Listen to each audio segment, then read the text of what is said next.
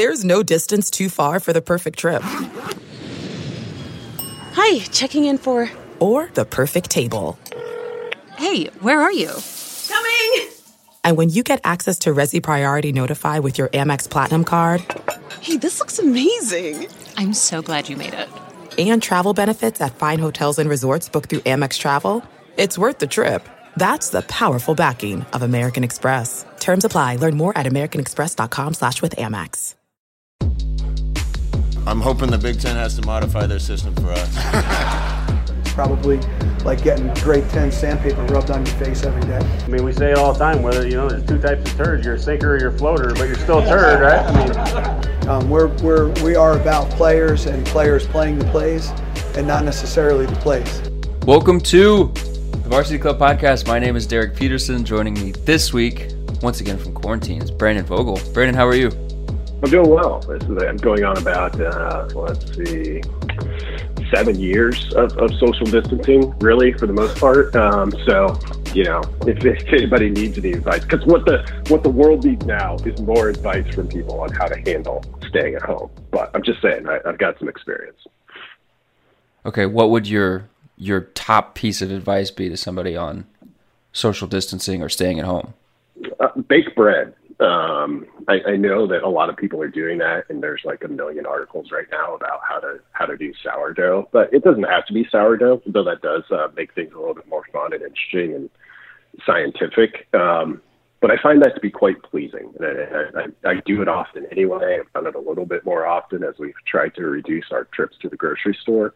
And it's just a nice thing to do. And what smells better than baking bread? So that's right up there for me.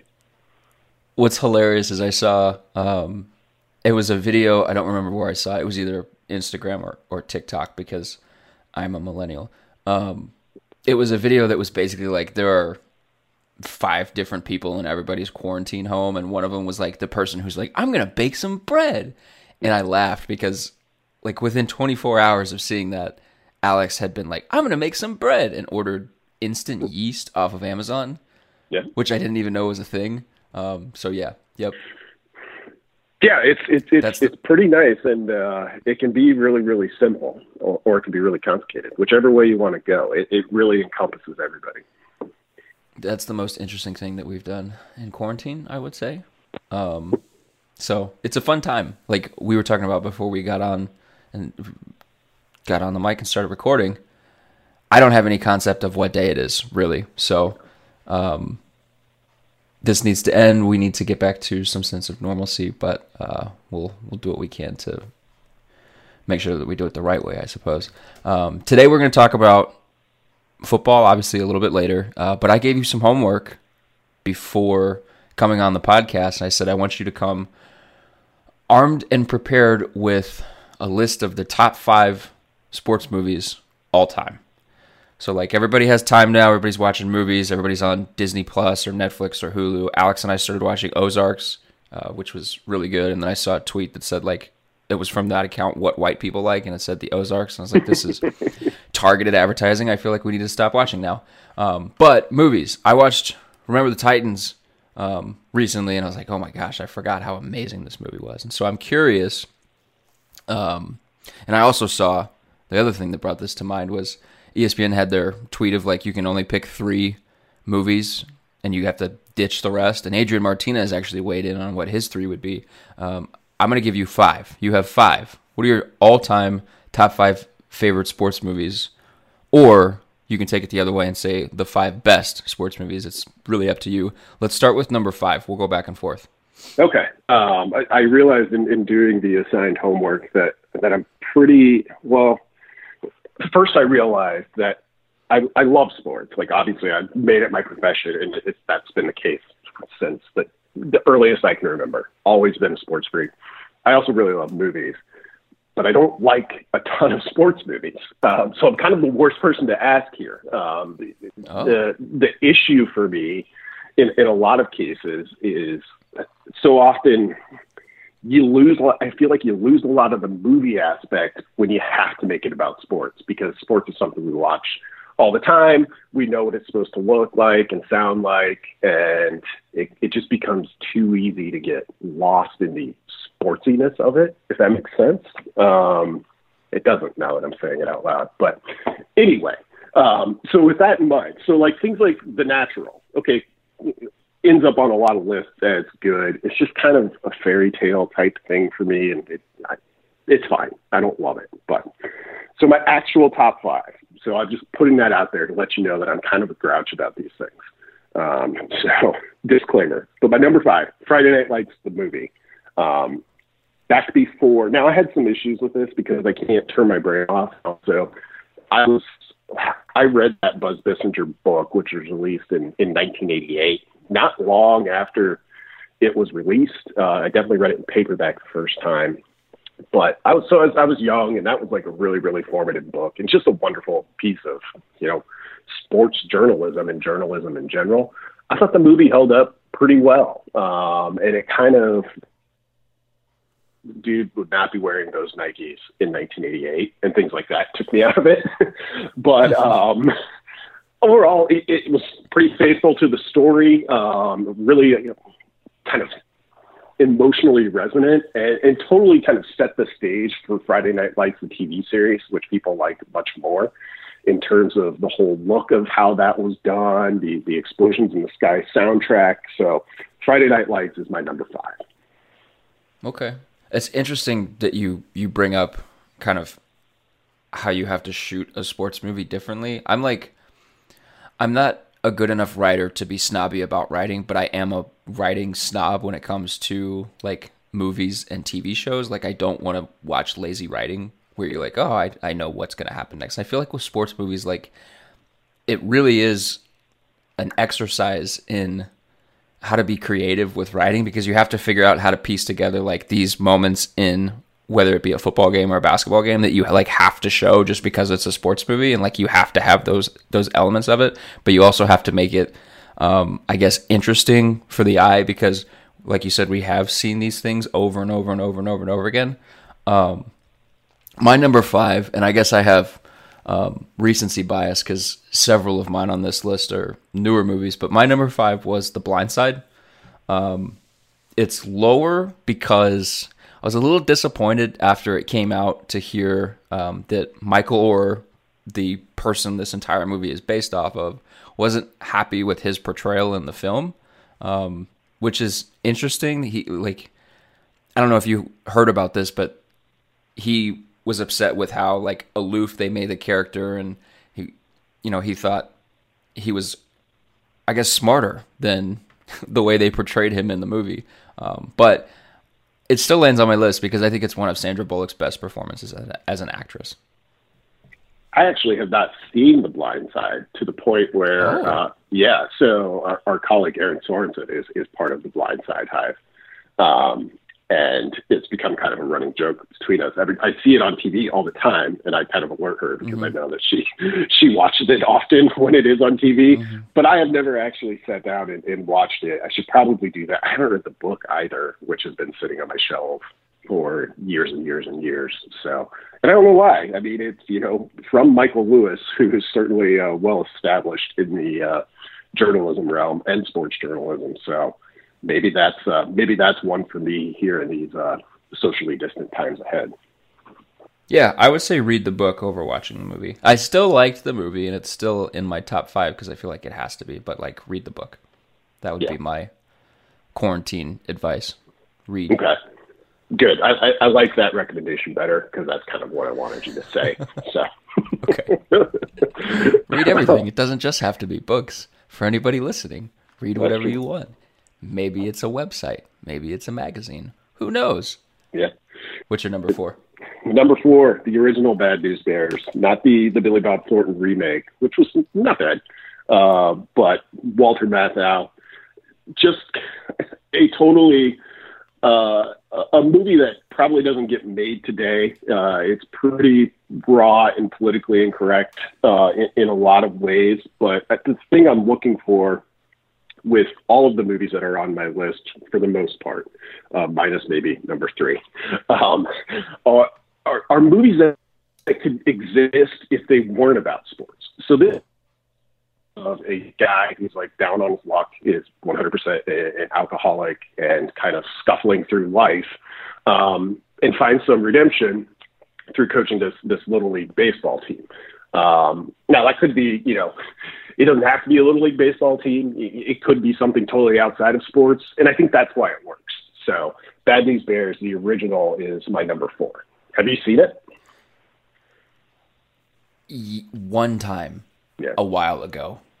So I don't remember pretty much anything about the movie, but I have seen it one time, and I think I was watching it with like my dad and my grandpa. Yeah, that makes sense. I mean, it's definitely worth a rewatch now, if nothing else.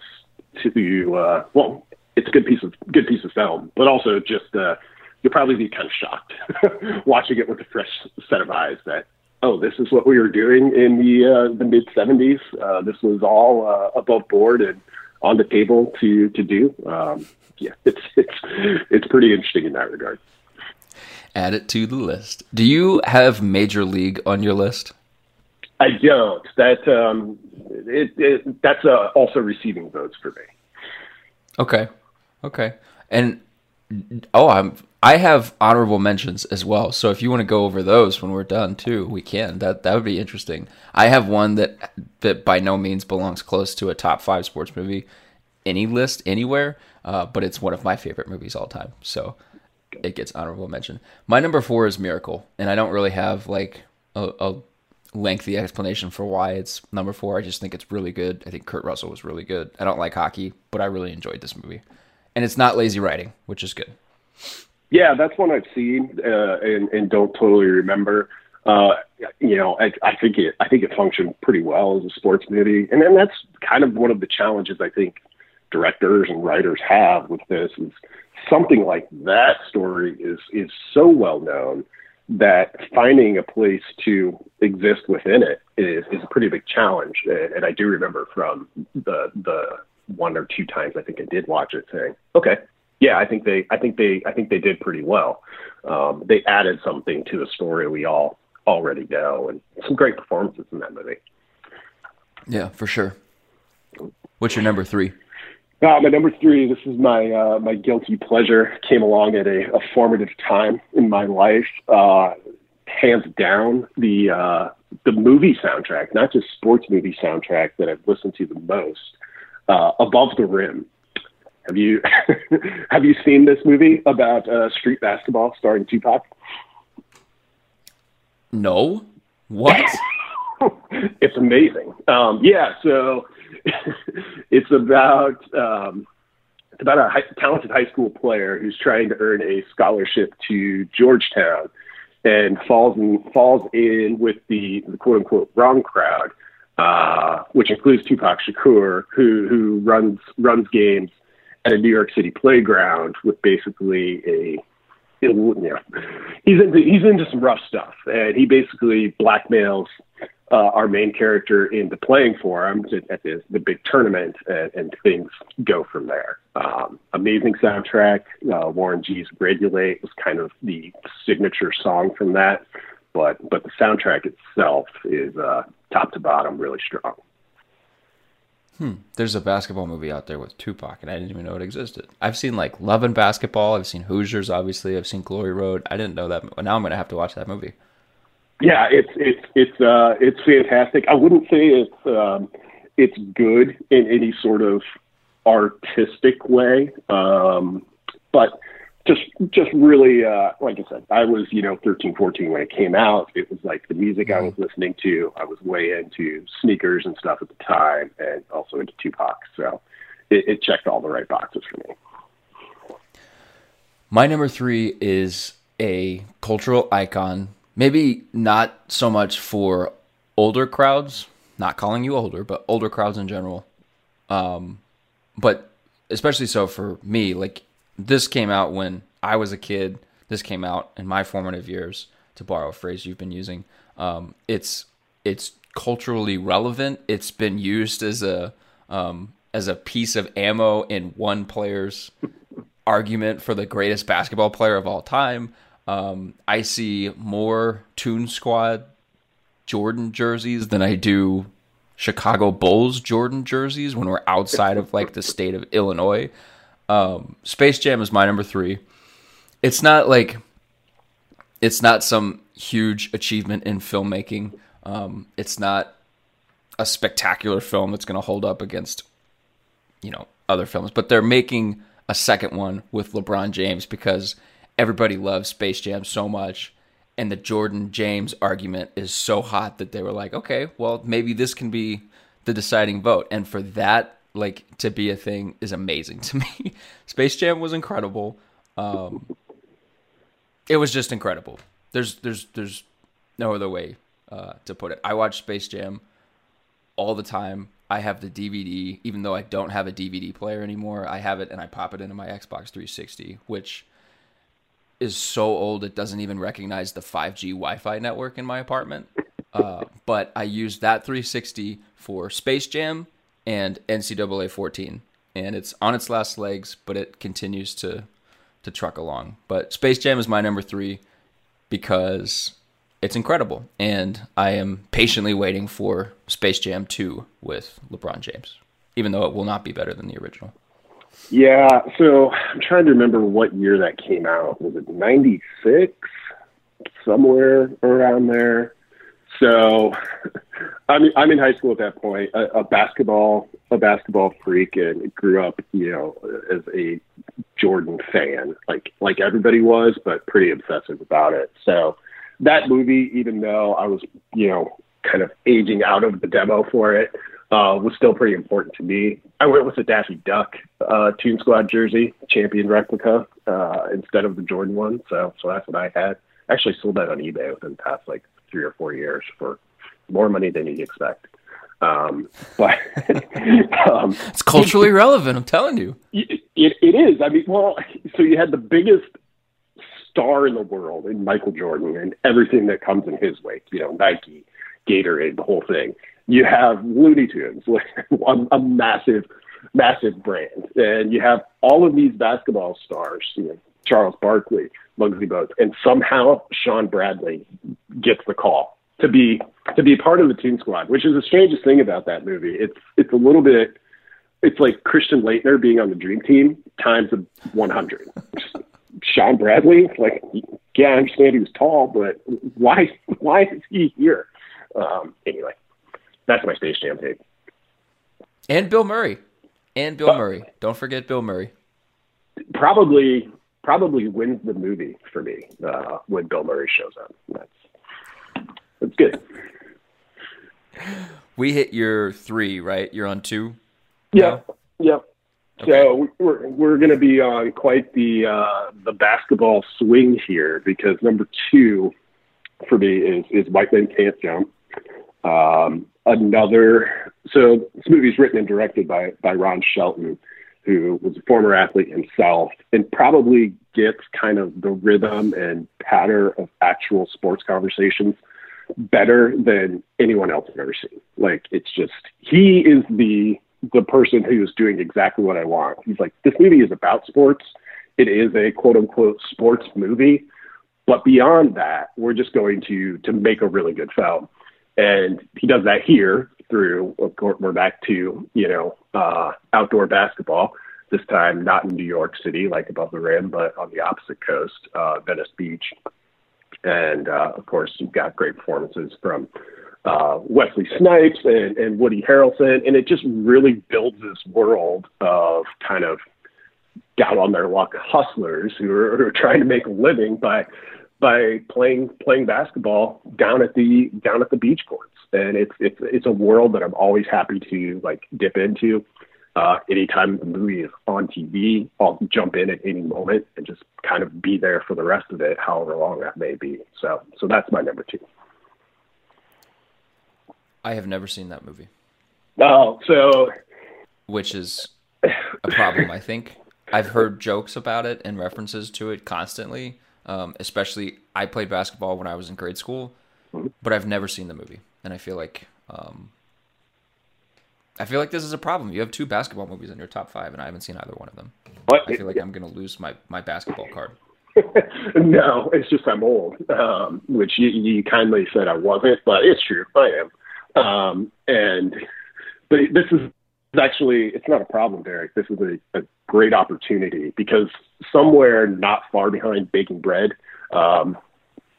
Another of my recommendations for social distancing and quarantining would be to build double features. And you have one right here now, both from the early to mid 90s, both involving street basketball. So you now have a night ahead of you at some point where you're going to watch White Men Can't Jump and Above the Rim back to back. Super. It will probably be tonight. I have a futon that I need to put together, and it'll probably get put together with those two movies playing in the background. There you go. Number 2 for me is Rocky. Sure. I can't think of another instance in which a fictional character has been so like intertwined within the fabric of our larger sports world. Like there are people who think that Rocky was a real life human being who actually was a boxer, who actually did the things that the movie's based on, or that the movie portrays. There's a statue of him in Philadelphia. Like I can't think of another instance in which a movie has had that big of an impact on either a group of people or, I guess group of people would be the best way to describe what the sports world is. Just a group of crazy people. But it's crazy. And they've made how many of them now? Like 8, if you count the Creed series in like the greater Rocky catalog. Like they've made so many of them. And I honestly think 4 is the best one. Yeah. The one with the Russian guy. If he dies, he dies. Yes. I think that's the best one. But this started it all. This has to be on my list. Is Rocky not on your list? We're at your number 1. Yeah, Rocky's not on my list, and it's kind of strange that I actually didn't even think of it. And then when you said, I was like, oh yeah, of course. I actually so Rocky's interesting in a couple of fronts to me. You mentioned the statue. That statue used to be right outside the Philadelphia Museum of Art, because those are the steps that were used in it. But it was just really interesting kind of, and sometimes tense juxtaposition of like, okay, Rocky's a fictional character. It's a very kind of conventional story, but you tie in all of like Sly Stallone's, his own career as an actor, kind of mirroring that of Rocky in terms of he came out of nowhere to write that movie and star in that movie. But yeah, the world of art is, quote unquote, high culture, doesn't often associate itself with what some might consider low culture in terms of just a very popular mass audience movie. So it was always interesting that Rocky statue existed where it did, and then it got moved. It was, and I think the justification for that was like, yeah, we get these huge crowds like right outside the art museum, which is cool, except a lot of them don't come into the art museum, so we're going to move this further away from the front door of the Philadelphia Art Museum. That's kind of sums up, I think, where Rocky is for me, and it straddles those two worlds, which is pretty interesting. But yeah, you can't argue with it. The fact that the movie that was that popular and you don't get the main character, the hero, getting his victory at the end of it all, certainly subverted some expectations there. So I appreciate that. That was an incredible aside on Rocky. Well done. Thanks. It was probably more than anybody needed, but I felt like I had to explain myself at least for not having it on here. Because you're right, it probably belongs. Like I told you, off the top, I'm kind of a grouch about this stuff, so I don't know. What can I say? Okay, we're at our number 1, and my number 1 was the easiest one on this list. And you haven't had it on your list yet, which means the only chance that it would be on your list is if your number 1 was also my number 1. So this is about to get interesting. What's your number 1? I'm going to guess we don't overlap on this one. My number 1 is Bull Durham, another movie from Ron Shelton. I know Bill Simmons, who traffics in sports, who's kind of the guy who started, a cultural appreciation on a mass scale of sports movies. doesn't consider this a sports movie, which is probably why it's my number one. Yes, it's mostly a love story, but again, a lot like White Men Can't Jump, Ron Shelton again kind of builds this incredible world. You really get a sense of what it's like in a town like Durham, North Carolina. That's all about minor league baseball. And it's a fascinating look. Crash Davis, played by Kevin Costner, is one of the greatest sports movie characters ever.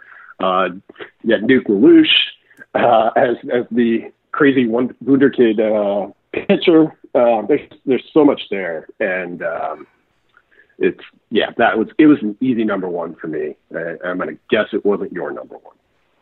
No, man, your list is like high end. You've thought this through, very, very intelligent filmmaking, and my list is like a freaking cartoon bunny running around with Michael Jordan playing basketball.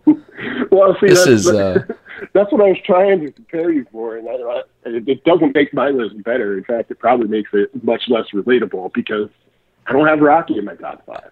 So, anyway, let's go to your... You don't have Remember the Titans in your top five either. No, that I saw. Come on. I saw that when it came out, and I honestly don't remember a ton of it. And I've had more experience with that movie and seen people reference it and talk about it than I have actually probably time watching it. So that movie came out in 2000, maybe? Yeah. Like it came out when I was a child and not I guess aware enough to want to see it or understand some of the undertones that were kind of running throughout the movie. And it's still easily my favorite sports movie ever. When Will Patton gives his impassioned midfield speech after his character yells at the ref, it's one of my favorite monologues in a movie. When Gary Bertier is like doing his captain thing and then gets completely put on his ass, it's one of my favorite scenes in a movie. It's just littered with so many amazing moments and really small pieces.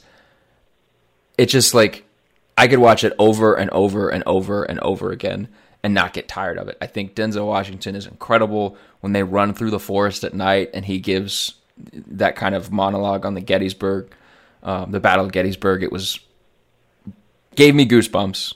So I'm curious then, what was on your kind of receiving votes or your honorable mention category? Did you have Rudy?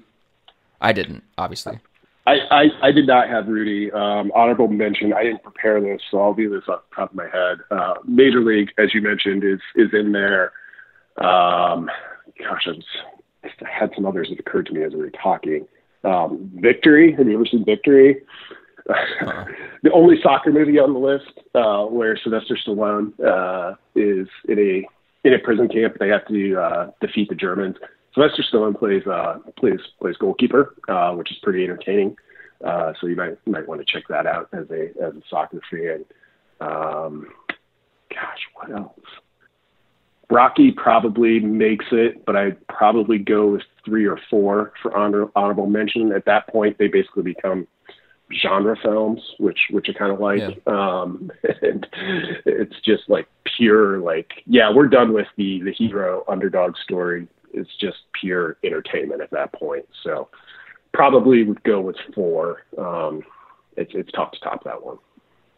Yeah. Rudy, I see so many people who love Rudy, and it just doesn't do it for me. It's like the moment at the end isn't there's not enough payoff for me to really get invested in the movie, and I don't know. It feels too cliched, maybe. I have 2 movies that I like are guilty pleasures for me. They're recent sports movies. They're not kind of, they're not major achievements in film. Glory Road is one of my guilty pleasure movies, period, not just sports movies. I think the story on Don Haskins' Texas Western Miners is great. It's really entertaining. And then Gridiron Gang with The Rock was exciting and entertaining. And then I read a a review of Dodgeball that called it low rent and aggressively dumb, and that's what makes it work. And 100% agree. Dodgeball is awesome. It's not great, but it's awesome. Yeah, I wouldn't have thought of that one as a sports movie, but I think it technically qualifies, and that is an apt description of that movie, and it is why it works. I accept everything you just said there about Dodgeball wholesale. It was great. Nobody makes me bleed my own blood. All-time Ben Stiller line. Yeah. Do you want to talk some Husker football? Yeah, I suppose we should. Yeah, okay. So the other piece of homework that I gave you was you could construct a group, however big or however small you wanted it to be, of players who were impacted the most by these lost spring practices. I think, Nebraska in particular could either be helped in the sense that maybe there's more of a level playing field with them and everybody else that they're about to play. Should there be a season? I guess I'm going to have to keep putting that as an asterisk at the end of every football conversation we have. Or they're going to be really hurt in the sense that they're trying to close the gap on people, and missing out on practices when you have a really young team is really not the way to do that. So I think that could spawn off this interesting discussion of who do you think has been hurt the most on Nebraska's team by those missed practices. I think they got 2 of 15 in or whatever the number was. Like, they missed a ton, and it doesn't look like they're going to be able to make those back.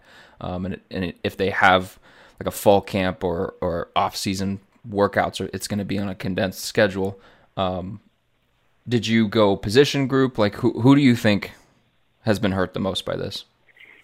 I was thinking position group, though. If you want to go sort of alternating, name a guy, name an individual, I could go that route too. Which do you prefer?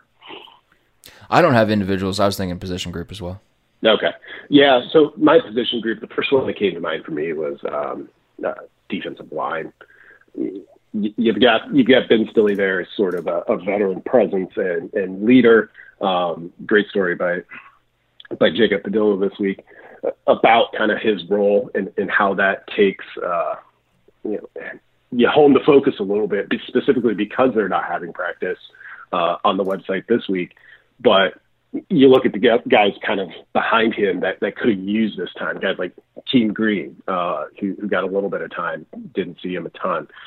DeAndre Thomas, Damian Daniels, those are some upperclassmen. And then you start talking about Tate Williman, Casey Rogers, Ty Robinson, Masai Newsome, guys like that. There's a lot of youth up there that really could have used some reps, and not just reps, but reps against an offensive line that's basically back intact and provides you a pretty good look day in and day out if you can have those practices. So that was my pick.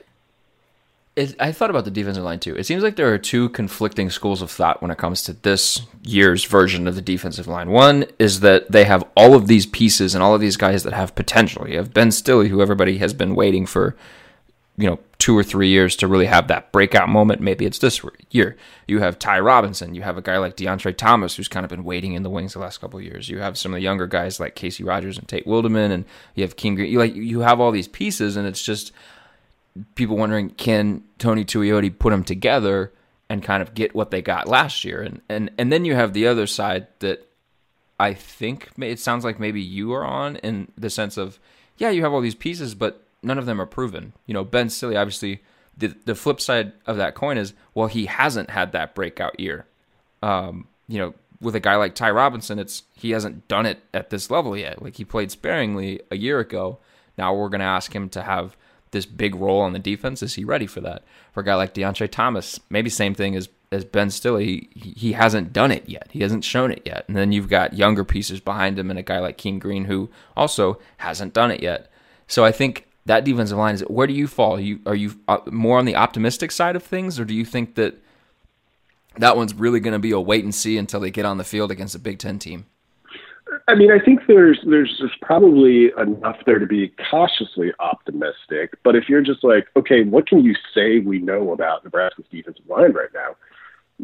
Ben Stille is kind of the only known for me. Like, we've seen, DeAndre Thomas as a true freshman, showed some promise and then took a redshirt year, which probably was a good decision on his part. And we'll see where it'll almost be like getting him back 2 years later. Same with Davian Daniels. We've seen some flashes. The question with him has been, and coach has been pretty open about this, is like, can he be out there for 60 snaps a game? And then beyond that, you're looking at youth, you're looking at some junior college guys, and guys that you're just kind of waiting to show up and say, okay, now I know that player is pretty much an every down player in the Big Ten. The only person we truly know that about right now is Ben Stille. Does this prolonged absence from football activities, or the complete absence of spring ball for some of the guys who wanted to use it as a springboard, does it maybe open the door for a guy like Nash Hutmacher to come in and play right away? I think it could. In a lot of ways, it levels the playing field in that regard. So the veterans will have the experience of kind of already having worked directly with Nebraska's strength and conditioning staff. And I'm sure all the players got sort of the same breakdown, like, hey, here's what you need to be doing from home. There's some challenges, but this is the expectation. But once you get out of kind of the controlled setting of having spring ball, it's really up to kind of individual motivation to get that stuff done. And coaches across the country are talking about that. So I think assuming that teams are able to get back together and there's going to be a season to get ready for, and that's going to happen hopefully at some point in the summer, might be late, but hopefully at some point in the summer, I think you're going to walk into that just kind of, there's going to be a huge kind of discovery process just for like, okay, we know where some of these guys left. Some of them are showing up for the first time. Where's everybody at? What can they do? What are they ready to handle right away? So for a guy who's at home and a guy like Nash Hutmacher, who's, pretty fond of workouts based on all of his social media feeds anyway, that's somebody who we know the talent level was high. And I think he could come out of this pretty good because he was just kind of one of those weight room warrior type of guys anyway. And a person like that's going to do pretty well when left to their own devices. Mm-hmm. Top down, big picture kind of view. Nebraska's not winning anything of substance, or really it's going to be a struggle to get to a bowl game until they can start stopping the run more consistently. Does this defensive front seven, as you look at it on paper, does it have the goods to be better as a run-stopping unit than it has been over the last couple of years? And has this blip in football changed your thinking at all on that? No, I think it's still, like you said, really the central question to succeeding, not just for Nebraska, but really for succeeding in the Big Ten. Like, you're going to have to be able to hold up there. It may not be, you don't have to be Michigan State necessarily, though it worked great for the Spartans when they were, contending and making, in one case, the college football playoff. Like, that's what Michigan State did. They stopped the run, and it was what you knew about them, and you could count on it year in and year out. I think Nebraska, if the offense, kind of progresses closer towards what we think it can be under Scott Frost, Nebraska doesn't have to be that, but you've got to be able to stop teams on the ground. And my prospects for this year, I think Nebraska could end up being better off at linebacker. I don't know if you'd say that, at opening kickoff, but by the time the season is over, I think there's a chance for some guys there to emerge. It's tough when you look at the defensive linemen that they lost from 2019, however, and say, okay, yeah, this year's group can provide similar production and serve a similar function as well in this defense as last year's group did. Maybe they can. It's just I can't say that with certainty based on just the amount of newness they have coming back up there. Every time I hear mention of Michigan State making the playoff, whether it be in passing or I'm reading something or seeing it on Twitter, every single time I laugh. If you were to take somebody who didn't follow college football, or maybe only started following it the last couple of years, and said Michigan State made the college football playoff, they would laugh. They would think you were joking. Yeah, it doesn't make any sense. I have a similar response. A couple months ago, I went back and pulled all the stats, the stats that I tend to favor and look at. to see like, okay, so what's the profile of a playoff team? And in almost every case, except for some of the defensive categories, but even some of those, like, you're like, okay, here's the Alabama and Clemson, and, you know, they're towards the top, and Ohio State's not far behind. But all these teams kind of do the same thing about as well, except for Michigan State. Like, their offense was nowhere near any of the, like, remaining playoff teams that have made it. Defensively, they could hang in there. But when you just look at all of the teams that have made it so far on one big list and say which one of these doesn't belong, well, Michigan stands out in neon green. Yeah, it's like Washington is in there as an outlier, but not to the degree that Michigan State is. Like, because I remember going through and looking at recruiting related numbers, recruiting rankings, and class sizes and things like that as it related to the playoff teams. And like Washington was that. They were an outlier in the sense that, you know, you've got Clemson and Ohio State and Alabama being top 5 every single year. But Michigan State wasn't even close to any of them. They were like middle of the country, like in the 60s, 50s and 60s in recruiting rankings. And for them to be in the playoffs that year, like legitimately you could tell somebody and they would just laugh in your face and be like, that's not true. That's not real. And then you say, no, it's real, but they got shut out by Alabama. Then they would just nod their head and be like, yeah, that makes sense. Yep. Yeah. We didn't get to your position group yet. Which one do you think is the most hurt by not being able to practice this spring? I think wideouts, kind of for the same reason that we've already talked about. Like, I think, you know, you were just with the way that this was kind of laying itself out. They had 4 scholarship wide receivers in the spring. Correct me if that number is wrong. Yeah, no, one of them was Wan'Dale Robinson. Yeah. Okay. One of them was Wan'Dale Robinson, excuse me. And then you had Alante Brown as a true freshman. You had Jamie Nance, and you had Demarion Houston as 2 redshirt freshmen who didn't play a year ago. Jamie got in 1 game, but for all intents and purposes didn't play. Those are the guys that you were going to rely on. And, you know, walk-ons were going to get their shot. They're going to get their, you know, their reps in practice. But one of those 3 non-Wan'Dale guys was either going to take a step and become not somebody that they could rely on, but somebody that could potentially be a piece of the rotation when it comes to playing time.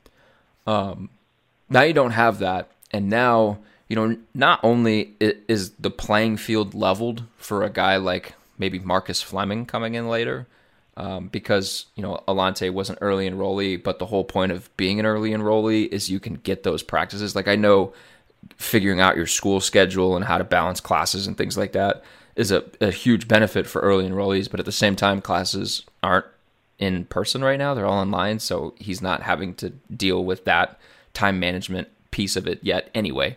But for a guy like Marcus Fleming, like, maybe he can come in and do some of the same things that Alante Brown would do. The big piece of it for me is now you look at Omar Manning and Xavier Betts and you say, like, Omar Manning has to come in and be what they expect him to be right away. Like, you haven't had these spring practices for quarterbacks to work with wide receivers. You haven't been able to put Adrian Martinez on the field with Wan'Dale Robinson in his usual slot or duck R or whatever you want to call the Husker variation of that, with Jamie Nance on one side and Demarion Houston on the other side, or maybe it's Cade Warner or kind of whatever combination you want, and say, you have to throw one of these guys the ball. You can't throw it to J.D. Spielman. Or, you know, I guess you could include tight ends in this category. But, like, you haven't been able to say, to force chemistry between quarterback and some of these wide receivers that are probably going to have to be pieces. Now, you know, you're bringing in Omar Manning and you're bringing in Xavier Betts in the offseason, and it's basically like, all right, these guys have to be it because the other guys didn't get the work that they needed to get beforehand to try to come to the level that we needed them to get to. So now Omar Manning has to be, you know, Frost called him an NFL-ready body, and Frost said that he has NFL potential. It's just their job to get him there. He kind of has to be ready-made to be that player whenever he steps on campus. Otherwise, there's going to be maybe hiccups to begin the season. There's going to be chemistry issues between quarterback and pass catchers to begin the season. Maybe, like, I think, like, they needed more than just one person And offense is going to drive this thing. So I like, not to say that the defensive line isn't important, but I think like them being able to develop a consistent passing game that like felt cohesive to everyone involved was really, really important, because if it's going to work, it's going to have to work on the offensive side of the ball. And for them to not have such a crucial time to kind of develop those wide receivers and develop that chemistry between quarterback and pass catcher, I think it's really going to potentially be an issue whenever we get into, you know, the non-conference. I think you're going to see like guy runs a wrong route that Adrian thinks he's going one way and he goes a different way and throws an errant pass. Like, I think that that's potentially a byproduct of this, right? Oh yeah, I would agree. When I was thinking about this, wide receivers was probably my second choice for all of the reasons that you just adequately just described. You know, it puts everybody back to sort of go, minus Wan'Dale Robinson. You know, you look at someone like Jamie Nance and DeMarion Houston, this was really a chance for them to kind of slot themselves and like, okay, we know those two guys are ready to do this. And then when you bring in guys like Omar Manning and Xavier Betts and others, like even if you expect them to have a real chance to play, you at least know where those other guys are. And now in Alante Brown, same way, you know, everyone's basically in the same group, minus Wan'Dale Robinson, kind of like a defensive line. He's the one guy you can like put off to the side and be like, okay, we know what we've got there. J.D. Spielman, should he return, would be another one. But continuity in the passing game, and this is, you know, Bill Connolly has added a lot to college football discussion and understanding through his statistical work. But one of the biggest ones for me, one that kind of like totally changed my outlook on how you look at teams, is just pointing out how much continuity, the word that you used, matters when you look at returning production. Like it's good to have a high number, and Nebraska does, as we've discussed previously. That's why they show up in, you know, in or near the top 25 for some of these early models. But if they don't have Spielman, that takes a big hit. And you look at, okay, returning production's good.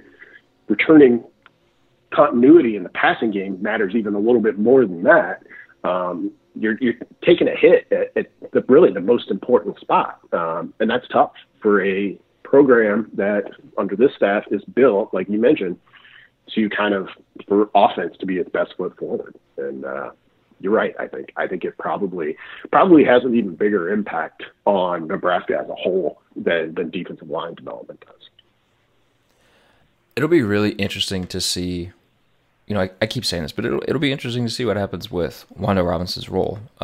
Greg Smith asked him at that lone press conference that everybody got on like March 9th, kind of what he was expecting his role to be, and Wan'Dale said more wide receiver and less in the backfield, which will be great. But I guess, you know, like if they don't get that second running back that they really feel comfortable with behind Dedrick Mills, or even if they don't feel comfortable with Dedrick Mills for whatever reason, Wan'Dale could wind up back in the backfield, and then you have nobody that you can really kind of say, yeah, that guy's fine. We don't have to worry about that guy at wide receiver.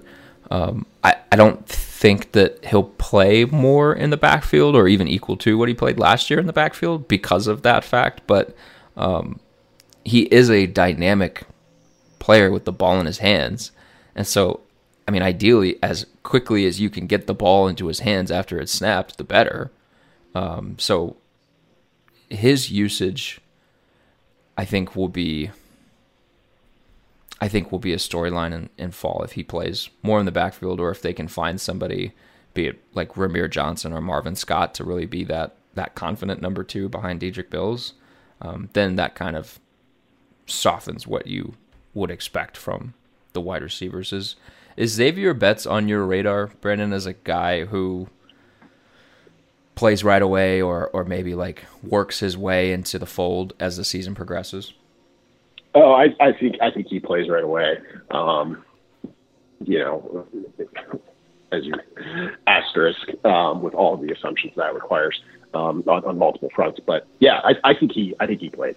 I would be very surprised to see a red shirt for him. I think he was, both in terms of body type, but also just readiness. Like I think Nebraska could have used him last year, honestly, while he was still a high school senior. So he's a guy that I kind of look at, and he may not be a day one starter. He may not be one of the first 3 wide receivers out there. But he's definitely going to play in my mind. I guess this next question is a testament to like the interconnectedness that somebody like Mario Verduzco talked about a lot last year, but the wide receivers kind of being a setback also impacts, like we said, the running game with Wan'Dale Robinson's role there, but also the quarterbacks and the sense of like how comfortable is Adrian Martinez or whoever it may be. If you don't believe it'll be Adrian, I do, but whatever. How comfortable he is throwing the ball to receiver X, Y, and Z. Do you think that this hurts Adrian not being able to have those spring practices to work with some of the new guys, even if those guys weren't going to be like the regular pieces on game day? Yeah, it definitely doesn't help. I mean, and this was already sort of a struggle, I think, that we saw last year, in that Nebraska clearly wanted to get the ball to Wan'Dale Robinson a lot. And I agree with you. I think, he had one of the highest usage rates of any player in the country, much less just a true freshman. So the more Nebraska, I think, can define his role, the better that is for him. But back to Adrian, I think we saw a little bit last year that there was clearly trust there with J.D. Spielman. So it was a little bit of when in doubt, find J.D.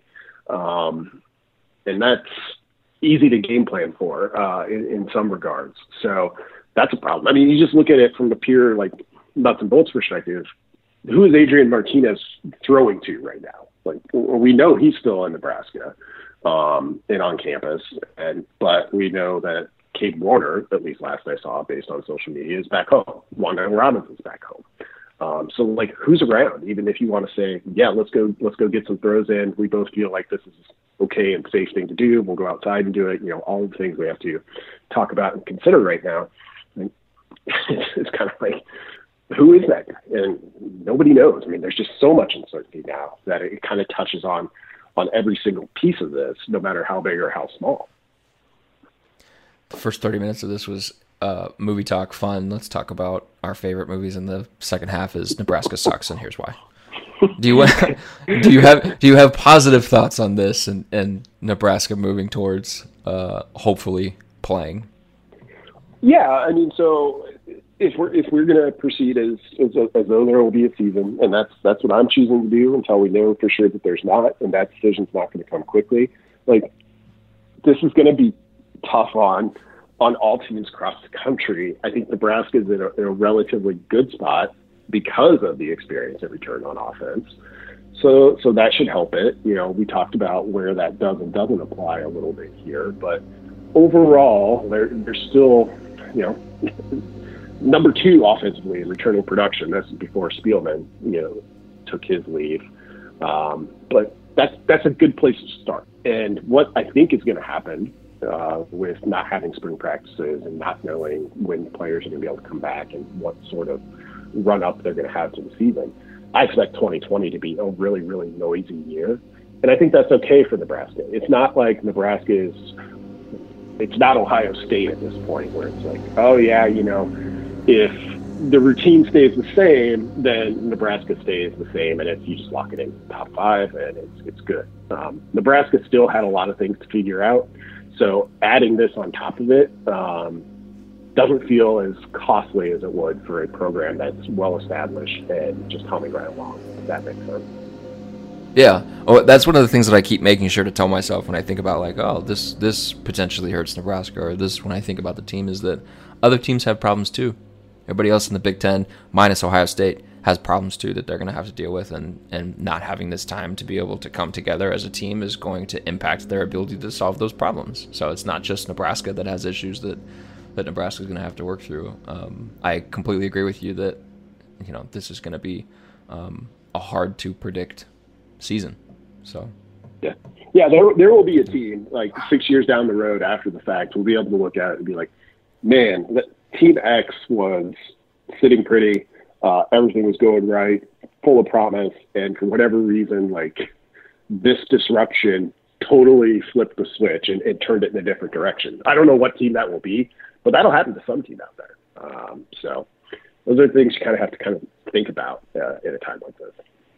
Yeah, maybe this is another one of those come out of nowhere Michigan State playoff seasons. Not Michigan State specifically, but some team has that kind of year. Like, how you look at it 5 years down the road, how the hell did that team make the playoffs? Yeah. I think that is the potential for that is greater in a year like this one than it is in a normal year where kind of the usual suspects always congregate around the final playoff rankings. Well, Brandon, you got work to do.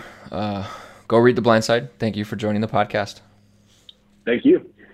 We'll be back next week with another podcast. In the meantime, keep reading HailVarsity.com. Remember, right now, until June 1st, you can read Hail Varsity Premium for free. You can get a subscription, and your first payment won't come until June 1st. That will include the 2020 Hail Varsity Yearbook, which you want to get. Keep reading Hail Varsity.